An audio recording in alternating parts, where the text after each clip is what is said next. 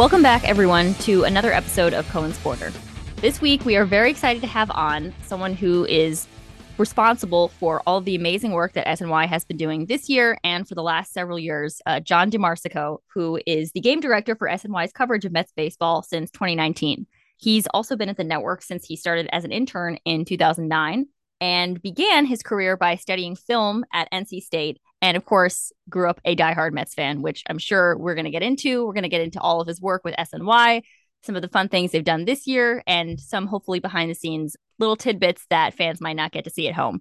So first of all, John, thank you so much for joining us. We are so excited to be talking to you. There's been so much, so many fun things that you guys have done this year that I can't wait to chat with you about and learn more about. So thanks so much for joining us. Thanks so much for having me. So to get started, as I said, you did grow up a diehard Mets fan, which it seems like a lot of the people we talk to, we haven't necessarily known if they were a Mets fan going in, but then our conversation revealed that, and it kind of makes sense with their current job. So one thing we like to ask people is kind of how they first got into baseball, how they first became a Mets fan, sort of their Mets fan origin story. So we're going to kind of start off with that. How did you become a Mets fan? So I'm a bit of an oddball because I didn't grow up in the area. I was born in Florida, but I grew up in North Carolina. But my dad is from Long Island, so he was a Mets fan, a diehard Mets fan. He was at the big fan during the '80s, and he instilled in me very early, for better or worse, my Mets fandom. So I was in North Carolina. We had the DirecTV package where I was able to watch every night and be tortured by all of the Brave fans. Because I grew up in Braves country, so I was tortured by Brave fans throughout their run in the '90s and 2000s. Their consecutive division titles, and but there was a few bright spots in there in '99 and 2000. But then Art Howe showed up, and Roberto Alomar, the Mo Vaughn days, Jeremy Burnett's days. Those were some bad times, but it's also some great times because they're sort of the bedrock of my fandom, and it takes a lot of fortitude to be a Met fan, and it's been a lot of fun. So considering that you grew up a Met fan, how Yeah. surreal is it for you now that you're working for SNY and doing what you're doing? Yeah, I have to pinch myself every day. It really is incredible where my life has taken me, and my dad still watches every night, and he's blown away. Some of his favorite players when he was in his 20s were Keith Hernandez and Ron Darling, and he's like, I can't believe you get to work with these guys. I don't think of them that way because I never saw them play, so they're just kind of like my wacky uncles at this point. But it's pretty surreal to get to do this as my job every day. It's like it's a dream I don't never want to wake up from. I was going to ask this later, but since you mentioned, Sure. Keith and Ron, I'm kind of curious what is kind of your regular interactions with them like, just in terms of how much you interact with them, like what kind of is the structure of when you interact pre-game, post-game, because I feel like that's not something the fans really get to see in terms of we see Gary, Keith, and Ron on TV, Yeah. but we don't know kind of the work they do with the production crew beforehand. Sure. So what is your relationship like with them in that sense? Those guys are family at this point.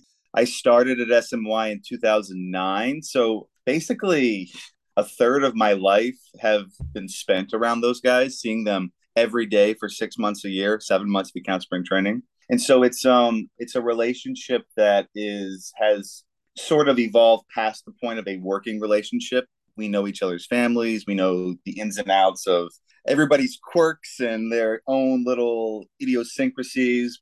As far as what we do pregame, it's very informal. Our producer will send out a note in the morning, whether it be a text or an email, to the announcers and our small production group, which is our producer is Greg Picker, our associate director is Eddie Warman, and our associate producer who does the graphics is Tom Rockland. So it's four guys plus the announcers and Gelbs. They'll send out a note in the morning, kind of with a general couple of themes for the series, if it's the first day of a series, or themes for that night. And then we get to the ballpark for home games, and we'll go upstairs and we'll eat dinner with those guys sometimes, and kind of we may not even talk about the game. It may be about Keith's commute into the ballpark, or Keith's new trainer, or most conversations end up being about Keith, because Keith Keith enjoys talking about himself. but we have a really good time. On the road is where we actually spend the most time because we're sort of isolated. We're either in the hotel, or we're not with our family. So after a ball game, we'll all ride back together back to the hotel. Our associate producer Tom Rockland has inherited that job of driving us back from the ballpark. It's sort of the low man on the totem pole has always driven the crew back to the hotel. I did it, Eddie did it, and now Tom does it. And then more times than not, we'll end up back at the hotel bar or restaurant. We'll have a bite to eat, a couple of drinks, and we'll talk about the game. And that is more or less how our meeting about the next day. We don't have a lot of phone calls or Zooms or pre-production. We talk about the game the night of while it's fresh. And that sort of lays the concrete for what we do the next day. It's like I said, it's very informal, and there's a lot of laughs, and it's a really good time. Obviously, there's a lot of great booths in baseball, but I don't think I'm going out on a limb here to say that Gary, Keith, and Ron are the best. I mean, if not close to the best, obviously, sure. We're very biased. We're biased, but we're correct. They're the best. Saying. But I mean, people don't. I agree. They're totally awesome. But I mean, people probably don't always consider also that there's so much stuff that goes on behind the scenes. Like, yes, Gary, Keith, and Ron are the face, and Steve to an extent, obviously. Yeah. But there's so much that goes on behind the scenes, and I think this year it's really like grown the popularity of SNY. I mean, you just see people that aren't even Mets fans or that don't even really follow baseball a lot that are with whether it's the Edwin Diaz stuff or the different work you guys have done with it, like meshing the two pictures in one, side by side. I feel like that's for me, that's a personal favorite, I think, of stuff you guys have done this year. I was wondering if you could kind of just talk about that and the different things that you've been able to do this season. We have the advantage as a production group of having those three guys in the booth every night. And by having those three guys in the booth every night, it allows us to have freedom to take some chances and do some things that other broadcasts probably aren't doing. Do some things that a lot of broadcasts aren't allowed to do. The strength of our booth is its consistency. Those guys have been together since the network's inception in 2006. A lot of networks have a rotating, cast of characters every night. The Yankees, you never know who you're going to have in the booth on the S Network, or it's hard to have that bond that the fans have with a group if it's not consistent. And every night at 7:00, everyone turns on their TV, invites Gary, Keith, and Ron and Gelbs into their homes, for better or worse. It's a relationship, and the fans have been unbelievable, with their praise for those guys, and they deserve it. They've been amazing. But the attention that we've gotten this year from behind the scenes has been a little jarring. It was very unexpected. If you told me before the season started that I'd be on a podcast like yours or in the New York Times or all of these things that have popped up, I think you're crazy. Why does anybody want to hear from me? I had a small group of Twitter followers before all of the DS stuff happened, and I would repost some things that I thought were interesting or get some laughs, and now I think I'm up to close to 7,000 followers, and I got to be careful what I say on there now. It's people are listening. I'm gonna be honest.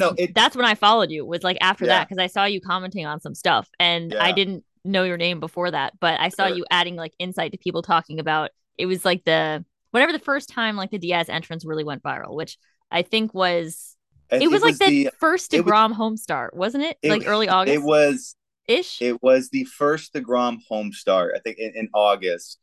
That game was a crazy day. We stayed for the DeGrom Simple Man entrance, and the DS thing just felt like the natural thing to do to bookend that day, and it really has caught the world by storm. I just saw this morning that Jeff Passan did a whole thing about closer entrances on ESPN. And, he interviewed The Undertaker from WWF, and the sort of the spectacle that the ninth inning has become for all these teams, and it's been really fun to kind of be a part of that and start experimenting with different ways to do it and kind of have some fun along the way. It's right up my alley. I love that kind of stuff. Like we're always looking for new ways to engage the fans, or whether it be a teaching moment from the booth or a snazzy video package or some sort of cinematic device that I try to implement in game. we're always trying to engage the viewers and sort of jar them out of their seats a little bit, because baseball can be a slow game, as we all know, and games aren't getting any quicker. Although they might next year, who knows? We'll see what happens. At the end of the day, we work in an entertainment business, and this is sort of, it comes with the territory. And I think the attention we've gotten is sort of a product of us doing the things that we've always done, but the team is playing great, and so the attention is has been on us, and the little things we're doing are getting more attention, which is great. It's good for the Mets, it's good for SNY, it's good for us personally, it's good for our brand, our broadcast, everything.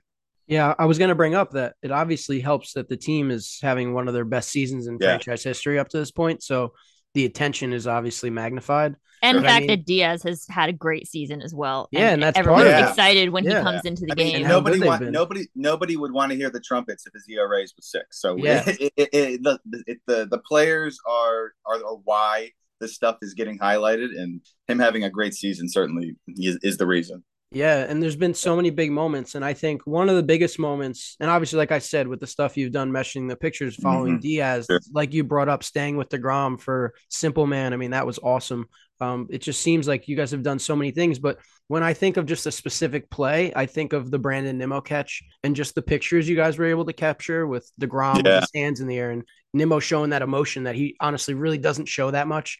But it was just, there was so much in that. And I felt like you guys did such a great job of showing all those different angles and all that went into it in a really short amount of time, because obviously you got to yeah, think on the fly and do that. So I was wondering if you could just talk about that play specifically a little bit. sure. So baseball is kind of a funny game to cover for television. It's one of the only sports that doesn't go left to right on your screen, like football, basketball, hockey. You're following a ball or a puck down the court. Baseball, the ball is put in play, and a lot of times the runs are scored, 300 feet away from the ball, and that's an odd thing for a sport. So it's an interesting sport to cover. Also, baseball is basically 20 seconds of silence, and for the viewers at home, it's 20 seconds of voyeurism. That's how I like to view it. And then it's rapid climax of events that is, baseball's slow until it's not. You know what I mean? We're all kind of sitting there in the truck, and we're there for 3.5 hours, and we're covering pitches and checking the bullpens, and especially with the umpire challenges now, it's like that slowed the game down a little more now. But then something like that happens, the Nimmo catch, and we all sort of perk up on our seats. And it all really boils down to having a great crew that knows. I've said this before, but our camera guys are basically producers and behind the camera. They have such a vast knowledge of the game and of their equipment that they're able to kind of use their instincts to get things like the DeGrom reaction shot from behind. I think you're talking about the shot from behind, right? Where you kind of see the 7 line behind him and he's got his arm raised. Is that the shot you're talking about? Yeah, that, and even from that one, yeah, that especially that one. But even Yeah. so, from the reverse angle, like from the Yeah. center field angle, where it's just him. Every camera has a certain assignment on a play like that, but the shot from behind is just literally a camera guy being instinctive. Like, he could have gone with the ball there, but he knows that all of my other high cameras are going to be getting the great catch. So his gut was to go to the pitcher there. That's nothing I did. That's all on the camera guy.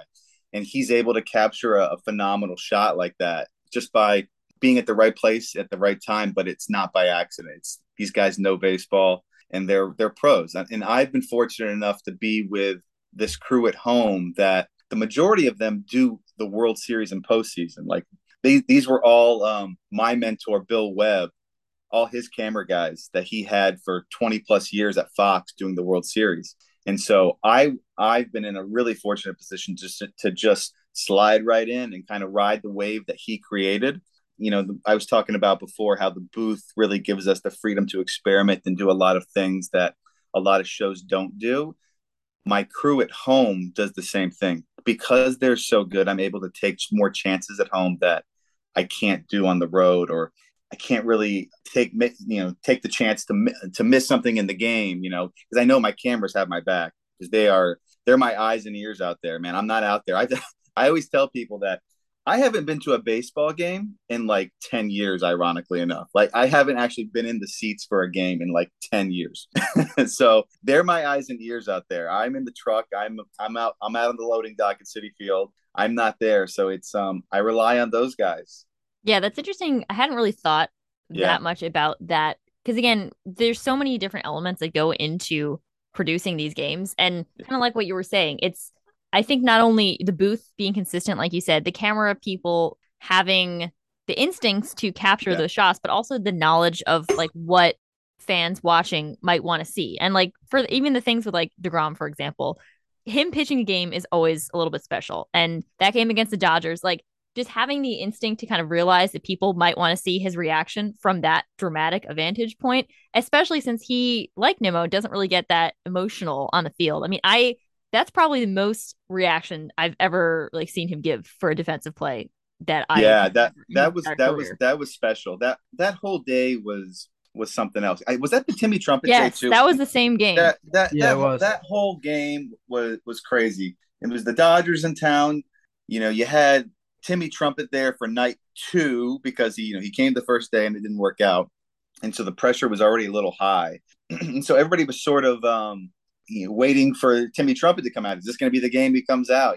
What is SNY going to do when Timmy Trumpet's there? And it turns out the Nimmo play, kind of took center stage in front of all that. It made the Timmy Trumpet stuff it made it easy because I felt like we already peaked with the Nimmo thing. And that was like you said, there was a lot of pressure because that first day he was hoping to be able to do it. And then It obviously Buck's not was. just going to throw in Diaz into any situation so somebody Buck can is play a not trumpet for changing him. his bullpen Yeah, so I plan mean, because Timmy Trumpet is in No, it had to be attendance. no. the perfect like sequence of events for it to work out. And that night as a whole, beating the Dodgers, the best team in baseball, 2-1, Nimmo having that catch to save the game. I mean, Totally. it was such a I was at the game fortunately that night, and that was the most electric I've seen Citi Field for a regular season game. I mean, maybe last year's Subway Series, the 20th anniversary 9/11, Mm-hmm. that's up there. But I think like Yeah. for a regular season game, the hype and the electricity in the stadium that night was it was unreal. When there's a packed house there, it raises the production quality at SMY so much because it goes from covering a game to becoming an event, and there's a difference. When we're tonight in Oakland, there's going to be about 5,000 people in the seats. Probably it's going to be a little different. You know what I mean? There's not that juice. There's not that energy. The players feed off it, but we do in the truck too. We I always want a packed house. A lot of the crew might complain because they say, "Oh, this is going to be a pain in the butt to get out of here after the game's over." But I want it, man. Bring it on. Sell that place out. Keep coming. The home games are winding down for us. I think we have 5 home games left, and they're all like midweek games. Those usually aren't, the most packed houses. So I would encourage fans to come on out and support the club because it makes a difference for us too. Yeah, for sure. And hopefully it works out that, I mean, if they get through that Atlanta series, all right, that series Yeah, against the Nationals, I mean, they're going to be hoping to clinch a division. So Could be hopefully crowded, fans will be showing yeah. up possibly. for that. I hope so. I hope so. We're really bummed that because we lost 2 of those games in Atlanta. So they're going to be on Fox on the Saturday game and Oh, ESPN on the Sunday game. So we're only doing the Friday now. So we're hoping nothing gets clinched for that series. I mean, sure, it'd be great if the Mets clinched, blah blah blah. But selfishly, I would like for them to clinch the next 3 days. Then even just going back to the other day when they clinched a postseason spot in Milwaukee, like Yeah, do you also produce the post game coverage as well? Like how does that work for not like were you not involved with that? not normally, but in this case, yes. Any clinch scenario is it's sort of produced and directed by us in the truck. Yeah. So all the shots you saw in the clubhouse and all the shots you saw on the field was my cameras. Yeah. I made sure. Yeah. I mean, look, I know that Yeah. the division is still in sight, but I was like, Yeah. look, this might be the only clinch we get. So I made sure to record the whole thing. I've rewatched Absolutely. it once already. There were some great shots of the players like taking selfies and like having other people take photos of Yeah. them and just giving each other hugs. So I'm glad we Yeah. got all of that coverage. I was really proud of the crew that day in Milwaukee because it's weird because we travel to these cities and we hire local crew, camera guys, and everybody that works at the truck is local in those cities, and they have no connection to the Mets, and it's just it's another day of work for them. But those guys, they really they stepped up and they were eager and they did a great job. of covering the not only the game but the post game stuff as well. So I was just wondering, because in other sports like hockey and basketball, for the first couple of rounds, teams get to use their regional sports networks to broadcast the games, and you get to hear your own announcer basically make the call, and it's your own crew doing it. So how much do you wish that baseball was that same way? That's a good question. It's hard because baseball is a grind. In football they play a handful of games. Basketball, it's about half our games. We're grinding from spring training all the way through the end of September, early October. And honestly, I could use the break. My family could use the break because baseball, John, is a little different than off season, John. I'm every day. You wake up and you eat, sleep, and drink baseball, and you have to find a moment here or there where it's not baseball. So my family would say, no, that's a terrible idea. Why would you cannot do any more games? But it's always weird. Like, the season ends. We've had this great year. The team's had this great season. And, after game 162, we go home, we become, a civilian where we're watchers, we're not a part of the team or a part of, anything that's going on production wise. And it's odd. This happened in 2015 on the World Series run. It was very, it was jarring to kind of be with the team, embedded every day, coming up with new ideas, and really feel like you're part of something. And then the season ends, and it all ends for you. But at the same time, I was able to watch the World Series with my dad. Which if I was doing the game, I wouldn't get a chance to do that. So that was special. And I have a daughter now who's 2, and she gets a kick out of baseball. She doesn't really know what she's watching yet. So it'll be fun to actually this off season, when the playoffs start, maybe sit down and watch a few innings with her, and because I haven't got to experience that yet. So that'll be special for me. So it's a complicated question. I would love to do postseason, but at the same time, it's nice to have some time. I seem to remember also, but like in 2015, I seem to remember they must have still done like the regular post games on SNY, because I remember like Gelb's doing interviews with players after the game and them having all of those. So there must be like some element of that local production that's still there, even if the game broadcast isn't necessarily the local announcers. Yeah, so our group at our studio that produces the pregame and the postgame show for the regular season, they sort of continue on once the regular season ends, and they do the pre and post game show for the postseason game. I think they're doing it this year as well. I don't know who's going to be involved, whether it's going to be Gary and Keith, or obviously Steve will be there throughout the run, no matter what happens. But I think our announcers may be contributing in some fashion. I know Ronnie obviously can't because he's got his Turner obligations, but I think fans can expect that to be the case again this year. We're really looking forward to that. However long the run ends up being, whatever happens, it'll be nice to have that personal element there. The people that we've been watching on the broadcast all season be part of that.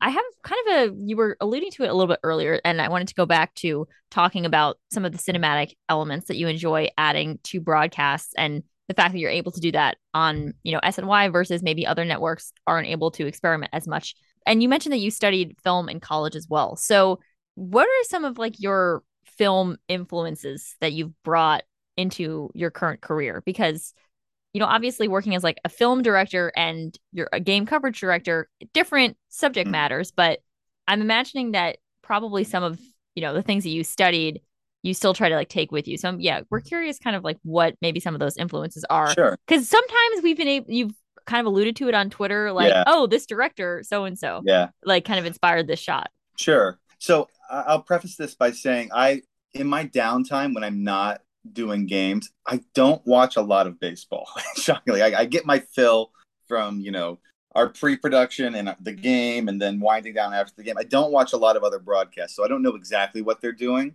In my downtime, you'll find me watching movies. When I'm not spending time with my family, I get a lot of inspiration from things I watch in movies. It's if I see something, a cool transition or a cool split screen, I'll go, okay, how could I implement that? And some of my biggest influences, I know you guys brought up when I kind of meshed 2 shots together, that comes from Brian De Palma.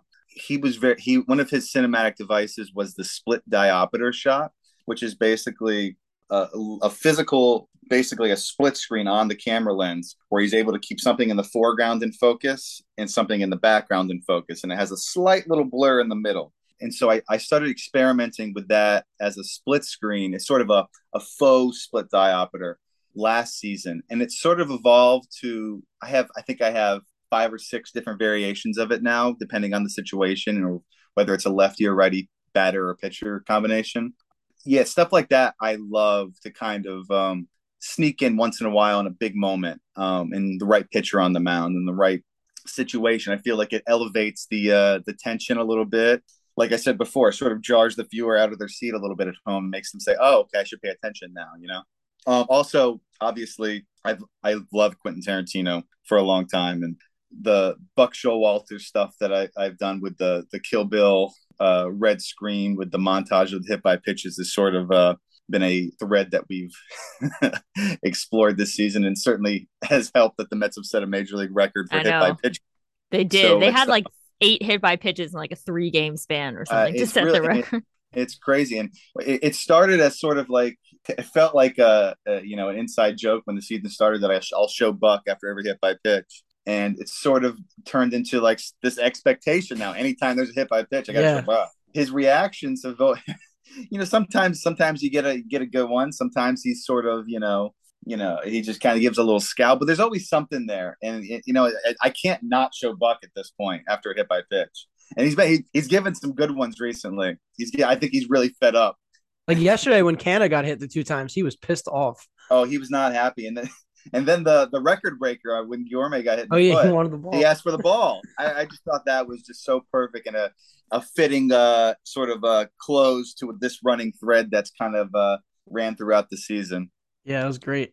So I'm curious, have you had any moments this season where it was kind of like, oh shit, like this isn't working, like we need to do something real fast? I mean, something that sticks out to me was, I think it was the last time you guys were in Atlanta, something was up with like the steers that you couldn't show like scoreboard or whatever, and somebody cut out a piece of the Jumbotron, I think it was, in Atlanta, and pasted that onto the TV picture. That was really cool. But I don't know if there's a moment like that stands out. That's live TV, man. It's like, it's every night. It's especially on the road. It's kind of amazing that we're able to get on the air at all sometimes on the first game of the series, because people don't understand we're not in a controlled studio environment. We're literally having a truck drive across the country and roll up into these cities with all the equipment on board, shaking and rattling on the highway. You get stuff off the truck that's not working. You're with a crew that you don't necessarily know or hasn't worked with you in a long time, especially this season after the pandemic. I haven't seen some of these crews since 2019. So it's always amazing to me that we're able to get on the air at all sometimes on the road. But then, the game starts and things like that come up where our graphics machine wasn't working. And that happens. It happens probably once every 2 seasons. We lose the graphics machine, although it feels like it's happened a lot this year. And you kind of have to improvise, and you're not gonna win an Emmy for that game, but you kind of think outside the box. And I noticed that the scoreboard had all the stats there, and so I had our technical director, who was sitting beside me, finagle a little split screen where I could ID the batters with their stats with the scoreboard, basically. So it was a little hokey, but at the same time, it's live TV, and it sort of humanizes the broadcast a little bit. And where you're not watching a movie, you're not watching a pre-produced piece. This is happening in real time, and it's not going to be perfect, but at the same time, it's that live atmosphere which kind of highlights some of the cinematic stuff that I've thrown in this season, because people go, oh, this looks like a movie or a pre-produced piece. And it's been interesting to kind of introduce some of that that flair for a live broadcast. I find it very cool, and I have a pretty good feel for that kind of stuff. And if I think it's cool, I think the majority of other fans are going to think it's cool, because it wasn't that long ago that I was the one watching every game at home. So I like to think that I have a pretty good feel for what people want to see. I also remember too, even, in terms of having to like improvise with the live broadcast, not only that with the graphics this year, but even just all like the fun moments that you guys have during the games. Yeah. Like I remember in 2020 when there were no fans, and like Gary, Keith, and Ron were in the different booths, and they had like the clothesline going between the booth. They were sending insomnia cookies back and forth to each other and things like that there's no way like other teams are doing that. I'm pretty sure, based on the other broadcasts I've seen. The level of room for improv, clearly you can tell watching the games that sometimes you're really impressed by the production quality, and sometimes you're like, the live element is especially prevalent. That's a good way to put it. The improv. a lot of that stuff, it is spur of the moment. It's not planned, and there's not a lot of whole thought that goes into it. The stuff that becomes special is all organic. The stuff that is most special is organic. The moment you start trying to put a lot of pre-production into it, or have meetings and phone calls about it, it gets a little diluted, and it becomes a little less fun for the announcers, and then it becomes a little less fun for the fans. So most of the stuff you see is just reaction and capturing a moment and embellishing a little bit. With you brought up the zip line. We had these guys separated in separate booths during the pandemic, and that really hampered what makes our broadcast so special, because when it's a 3-man booth, when those 3 guys are together, something magic happens. And when they were separated, we kind of lost that. So our producer, Greg Picker, thought of the idea to put a zip line and have the guys pass notes back and forth. And that sort of evolved into putting Keith's laundry on it and, sending cookies back and forth. It kind of was, it became part of the show. And we even installed one of those mirrors that are installed in parking decks, so that the guys could see each other in the mirror to let them kind of play off one another. It's all about kind of playing the hand you're dealt, and the pandemic dealt us a pretty shitty hand. And so we did everything we could to keep the show entertaining.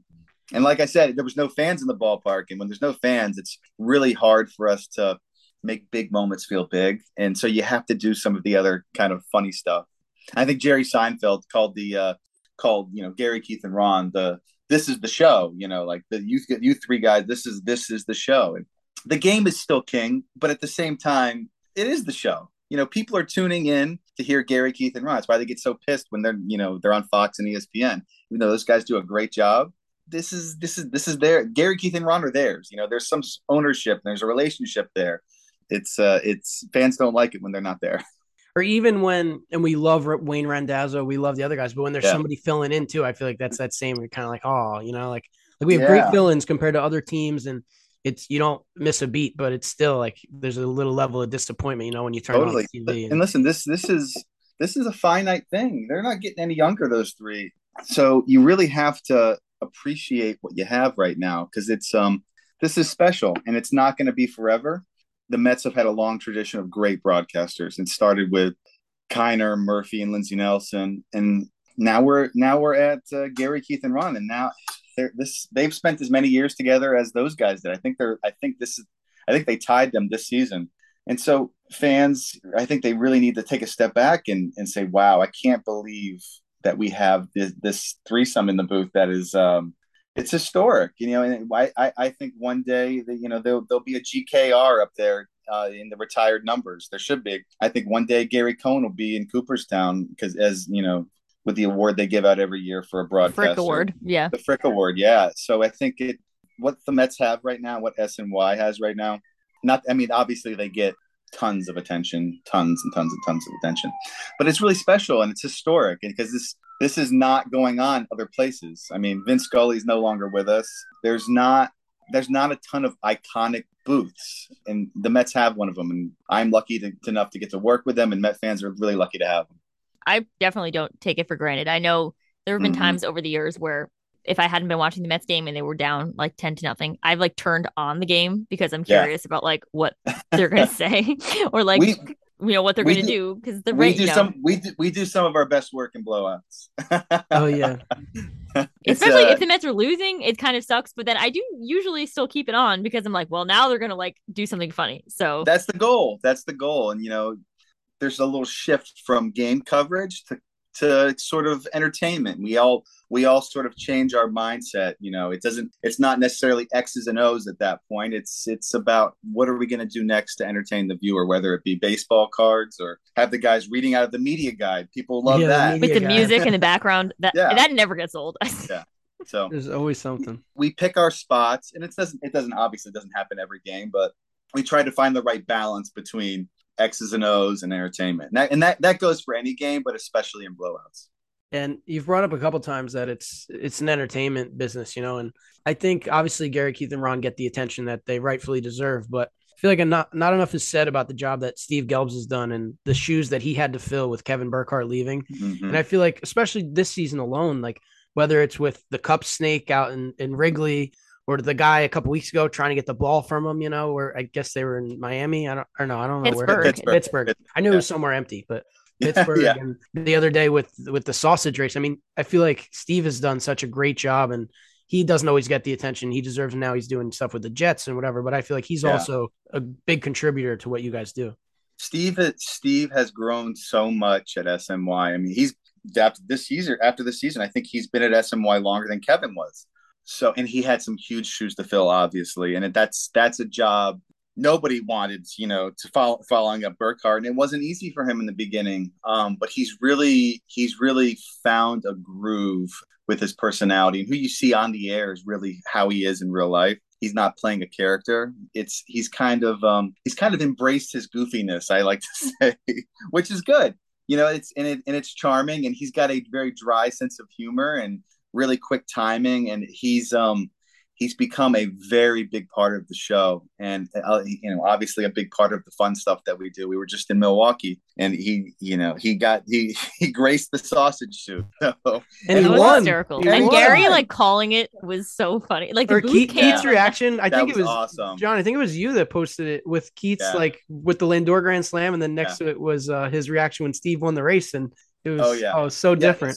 Yeah, people always give Keith and Ronnie shit when we post those booth reactions, because a lot of times they just go straight to their scorecard. They're not celebrating, blah, blah, blah. Gary's out of his chair, throwing his pen and, doing his thing up there. It was very funny to me to see the booth cam reaction to Steve winning a sausage race versus, the Mets hitting a game-winning grand slam. So it was a nice side-by-side. But yeah. What were we talking about? What was the question? Good old Steve. Steve. Yeah, Steve is obviously a huge part of the show, and I think he's grown up on SNY at this point. He's gotten married, he's had kids, and he's become essential. It's with Kevin. We always thought of Kevin as the fourth member of the booth. And that's a hard thing to do when you have Gary, Keith, and Ron to kind of be that fourth member. And Steve has certainly done that, especially this season. Last few seasons have, he's really stepped up his game and become that fourth member of the booth. It's like the fifth Beatle. You never imagine there's actually going to be one.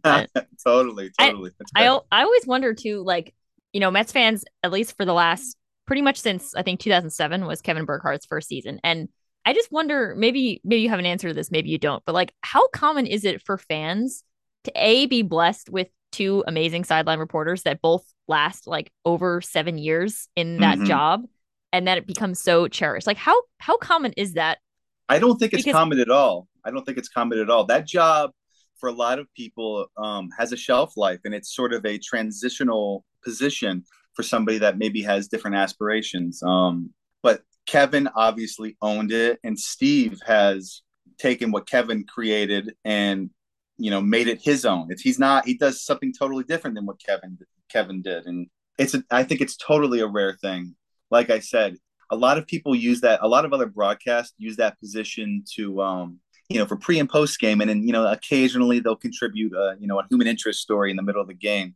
Steve has almost carte blanche to kind of chime in whenever he wants in game, and it really our producer, Greg Picker, he's phenomenal at blending Steve into the weaving of the broadcast. And and timing is everything, it's like I was talking before, live TV, it's not perfect. A lot of times we'll go down to Steve and somebody will hit a home run or make a great play and Steve's report gets cut off. And you have to have sort of a low ego when those things happen. And Steve has totally embraced it, and he has a good time with it. We have a laugh about it, and he has the right demeanor to kind of handle, anything that we throw at him, just like anybody on the show, really.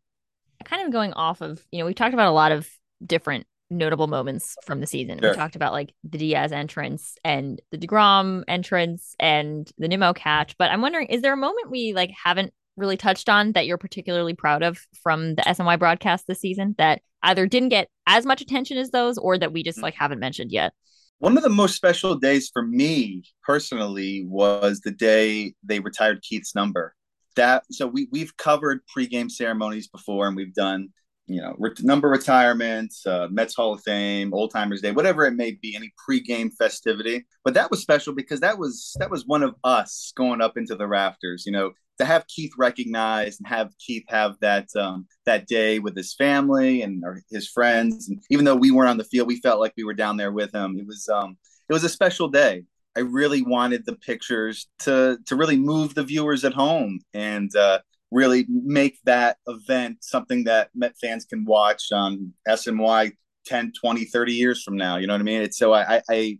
That was a special day for me, and one that I don't know if it got the attention. That doesn't really matter to me, but it was very cool to be able to recognize Keith and his accomplishments on the field. Because, like I said earlier, he's basically a family at this point. So that was very cool. Yeah, no, that whole ceremony was fantastic. And the fact that the game ended in such a crazy fashion too, it was apparent. I think it was like was there a walk-off that game? It was right? a walk-off error by it was the the throwaway. Well, Yeah. first there was two errors. Right. Anderson made that error down the line. Nito hit that ball. And then I think That's Nimmo right. hit it, Nimmo. and the pitcher spiked it to first, and So that's how they won. it's funny. It's funny. The day that the guy with 11 gold gloves gets recognized, the game ends on 2 errors. So. And the guy that loves fundies, Guy loves fundies. Yeah. How about all the crap he got for the stuff he said? I mean, I personally loved it because I hate Philadelphia. I love the city, but sports teams hate them. So how was all that when he said that stuff and that kind of went around? Sometimes we have to remind Keith that his microphone is on, because he's sort of you never know what's going to come out of his mouth sometime, and that was totally unprompted. I don't know where that came from. I'm glad that the Phillies broadcast had some fun with it, and they made some graphics, and it sort of added to Keith's reputation around the league as being the quirky guy that he is. And there's no such thing as bad publicity, and it helps enhance the brand at SNY too, even when it's stuff like that. Did he get a kick out of it that it was going around, or is he like, oh shoot, like maybe I shouldn't have said anything? Keith is so funny. Like, I feel like sometimes he's like totally oblivious to that kind of stuff. Like he's not even aware of how big it got. I'll say to him in the elevator on the way to the ballpark, how about all this stuff in Philly? And he goes, oh, I must have pissed somebody off, huh? I go, yeah, you think? I mean, I'm not surprised that he wouldn't be aware of it, considering there was that moment on the air. What was it, like last year or the year before, where he had never heard the term PB&J, which is also one of my favorite moments in like booth history. I still can't fathom how that's true. Listen, Keith has lived a very atypical life. I mean, he's been, he was a baseball star, and he's, been a star since he's retired in a different fashion. And it's all organic and it's all unplanned. And that's kind of why people love him, because you never know what he's going to say. And he could say a lot of stuff that a lot of other people can't get away with. It's little stuff like that is sort of charming about him too. Like he'll say all year on the field, they painted on the grass, the SNY app, the SNY promoting the SNY app. And like game 90 or 100, whatever it was, Keith goes, oh, there's an SNY app logo on the field. It's like, that's been there all season, Keith. It's moments like that make us kind of go, what in the truck? But at the same time, it's what makes Keith Keith. We love him. And it's great that you guys always, whoever on SNY Social clips all those funny booth moments for Twitter that I can just like bookmark and then enjoy later. So it's important that we have those preserved for everyone. Yeah, we get a kick out of that stuff. And I was curious because it was pretty recent. I know you said you grew up a Mets fan. Yeah. How cool was Old Timers Day for you and being able to put that on? And it was awesome.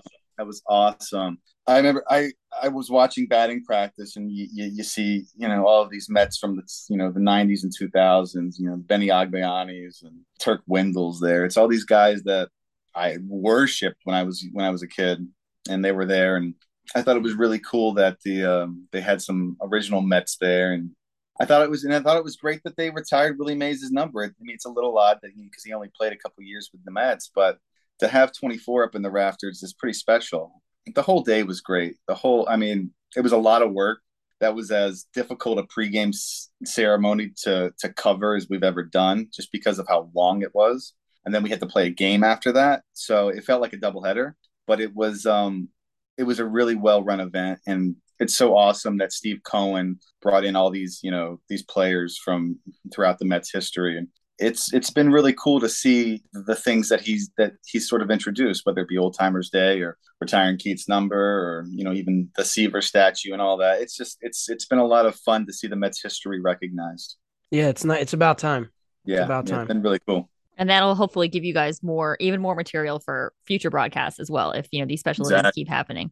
So, John, we don't want to keep you too much longer, but we did kind of want to wrap up with, we've talked a lot about some of your favorite moments from this season, some really special games that we've enjoyed that you've been a big part of helping put on in the broadcast booth.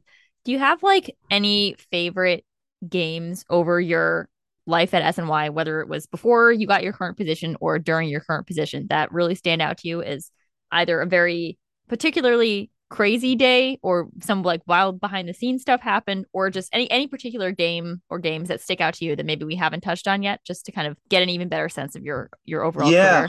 That's a tough one. I mean, at some point in the season, they all sort of blend together. Sometimes you wake up in the morning and you don't know what city you're in or what day of the week it is, because there's just a game every day.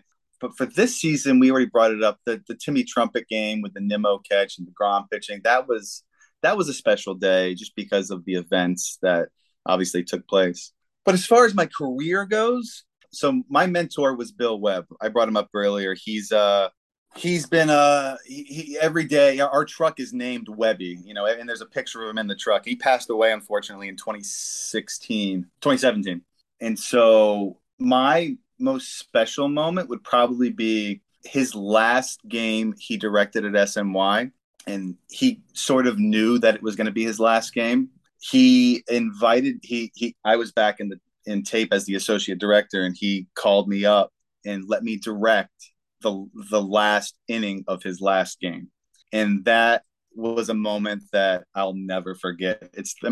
Talk about a guy that with no ego, to let a kid like me sit in his chair, and by all means it is his chair, it's still his chair, even though I'm sitting in it now, come up and direct his last inning that he could ever, that he's ever going to be in the SNY truck, was a very special moment for me, and one that I'll never forget. And he passed away the following March.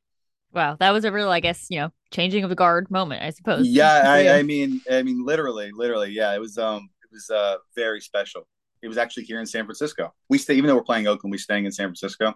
His last game on SNY was in San Francisco that season, and I guess it was 2016. Yeah. Wow. Yeah. And I know Gary, Keith, and Ron have always said a lot of great things about Bill Webb. And we talked about Gelb's filling big shoes. I think you've done a great job of also filling in those shoes. Bill was the original rock star director. There'll never be another one like him. Well, that's incredible. And John, we can't thank you enough for coming on with us today. I mean, this was awesome to get some insight, and we've obviously seen all the stuff that you guys have done on SNY, and to get a behind the scenes look, it's been awesome. I would love for our listeners to follow you on Twitter. You're a great follow. So if you could let them all know where they could find you. Yeah, sure. It's just at John DeMarsico. That's me. JOHNDEMARSICO. I'm going to try to kind of, I like giving the behind the scenes look at the way we do things, and, some of the fun stuff that we've introduced this year, kind of highlighting that stuff and giving a little perspective on, how something comes to be, or, how something, weaved into the mesh of the broadcast, whether it be from the booth or behind the scenes. Definitely. Yeah. I mean, I think fans love it. The fact that they have kind of a face to these moments that I've seen, you interacting with a lot of fans, kind of commenting on these behind the scenes insights that you've brought, which I think, again, just people care so much about the broadcast already, and that they have someone who they know specifically is working on it that they can, thank. I think it's awesome that you're actually doing so much interaction with fans, especially over the last couple months. It's been great. And, the biggest kick I get out of it is people are actually enjoying some of the stuff that we're doing. And, it's nice to get that immediate feedback, and you get a troll here or there, but it's almost been universal. Like, the support that I've gotten and our broadcast has gotten this season. Obviously, it's helped the team has played great, and they're having this unbelievable season, but it's been so much fun interacting with fans, because at the end of the day, I am one too. So it's been pretty cool. Yeah, like Jake said, thank you so much for coming on with us, John. As always, to our listeners, you can follow our podcast at Cohen's Corner Pod. You can follow me at NYMFan97. You can follow Jake at Giblin_Jake. And thank you guys all so much for listening. We, hope that John and the SNY crew have some really exciting moments planned for the rest of the regular season. We'll see what happens. We're very excited to follow along that journey even though SNY doesn't have all those games, but we're sure that the games they do have, we're going to really look forward to. So thank you all so much for listening. And as always, let's go Mets.